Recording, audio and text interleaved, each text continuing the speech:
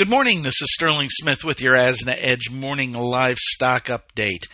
And looking at the live cattle this morning, we have February live cattle at 154.97, that's up 30. December's just about done trading there at 152.67, up 10. January feeders at 177.05 are up 18.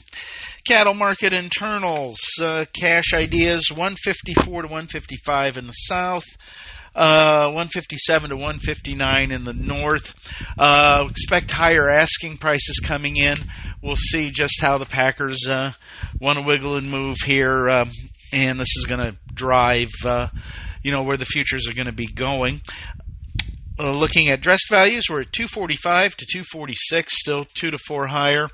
And again, we'll see how willing the Packers are to pay up. Cutouts improved for choice. We're 254.53 up 270. Selected 228.53 though, down 584.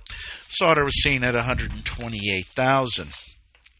Moving on to the pork, December hogs at 80.95 are up 38. They're about done trading. And February at 84.45, down 30. Market internals continue to be depressed.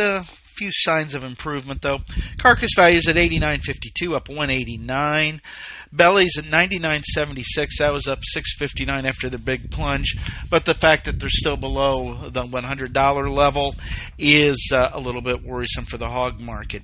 Hams 94.64, down 2.67. Cash 83.22, that's up 27, but again, values remain fairly depressed. Lean hog index at 84.67, down 93. Slaughter 493,000. Chinese prices were seen at $1.51 a pound. That is a nickel lower. This is Sterling Smith from Omaha, Nebraska, wishing everybody a great day. Thank you for listening to today's Livestock Markets Brief. For additional information, visit agrisampo.com and find us under Resources in the Daily Marketing Commodities tab. Have questions?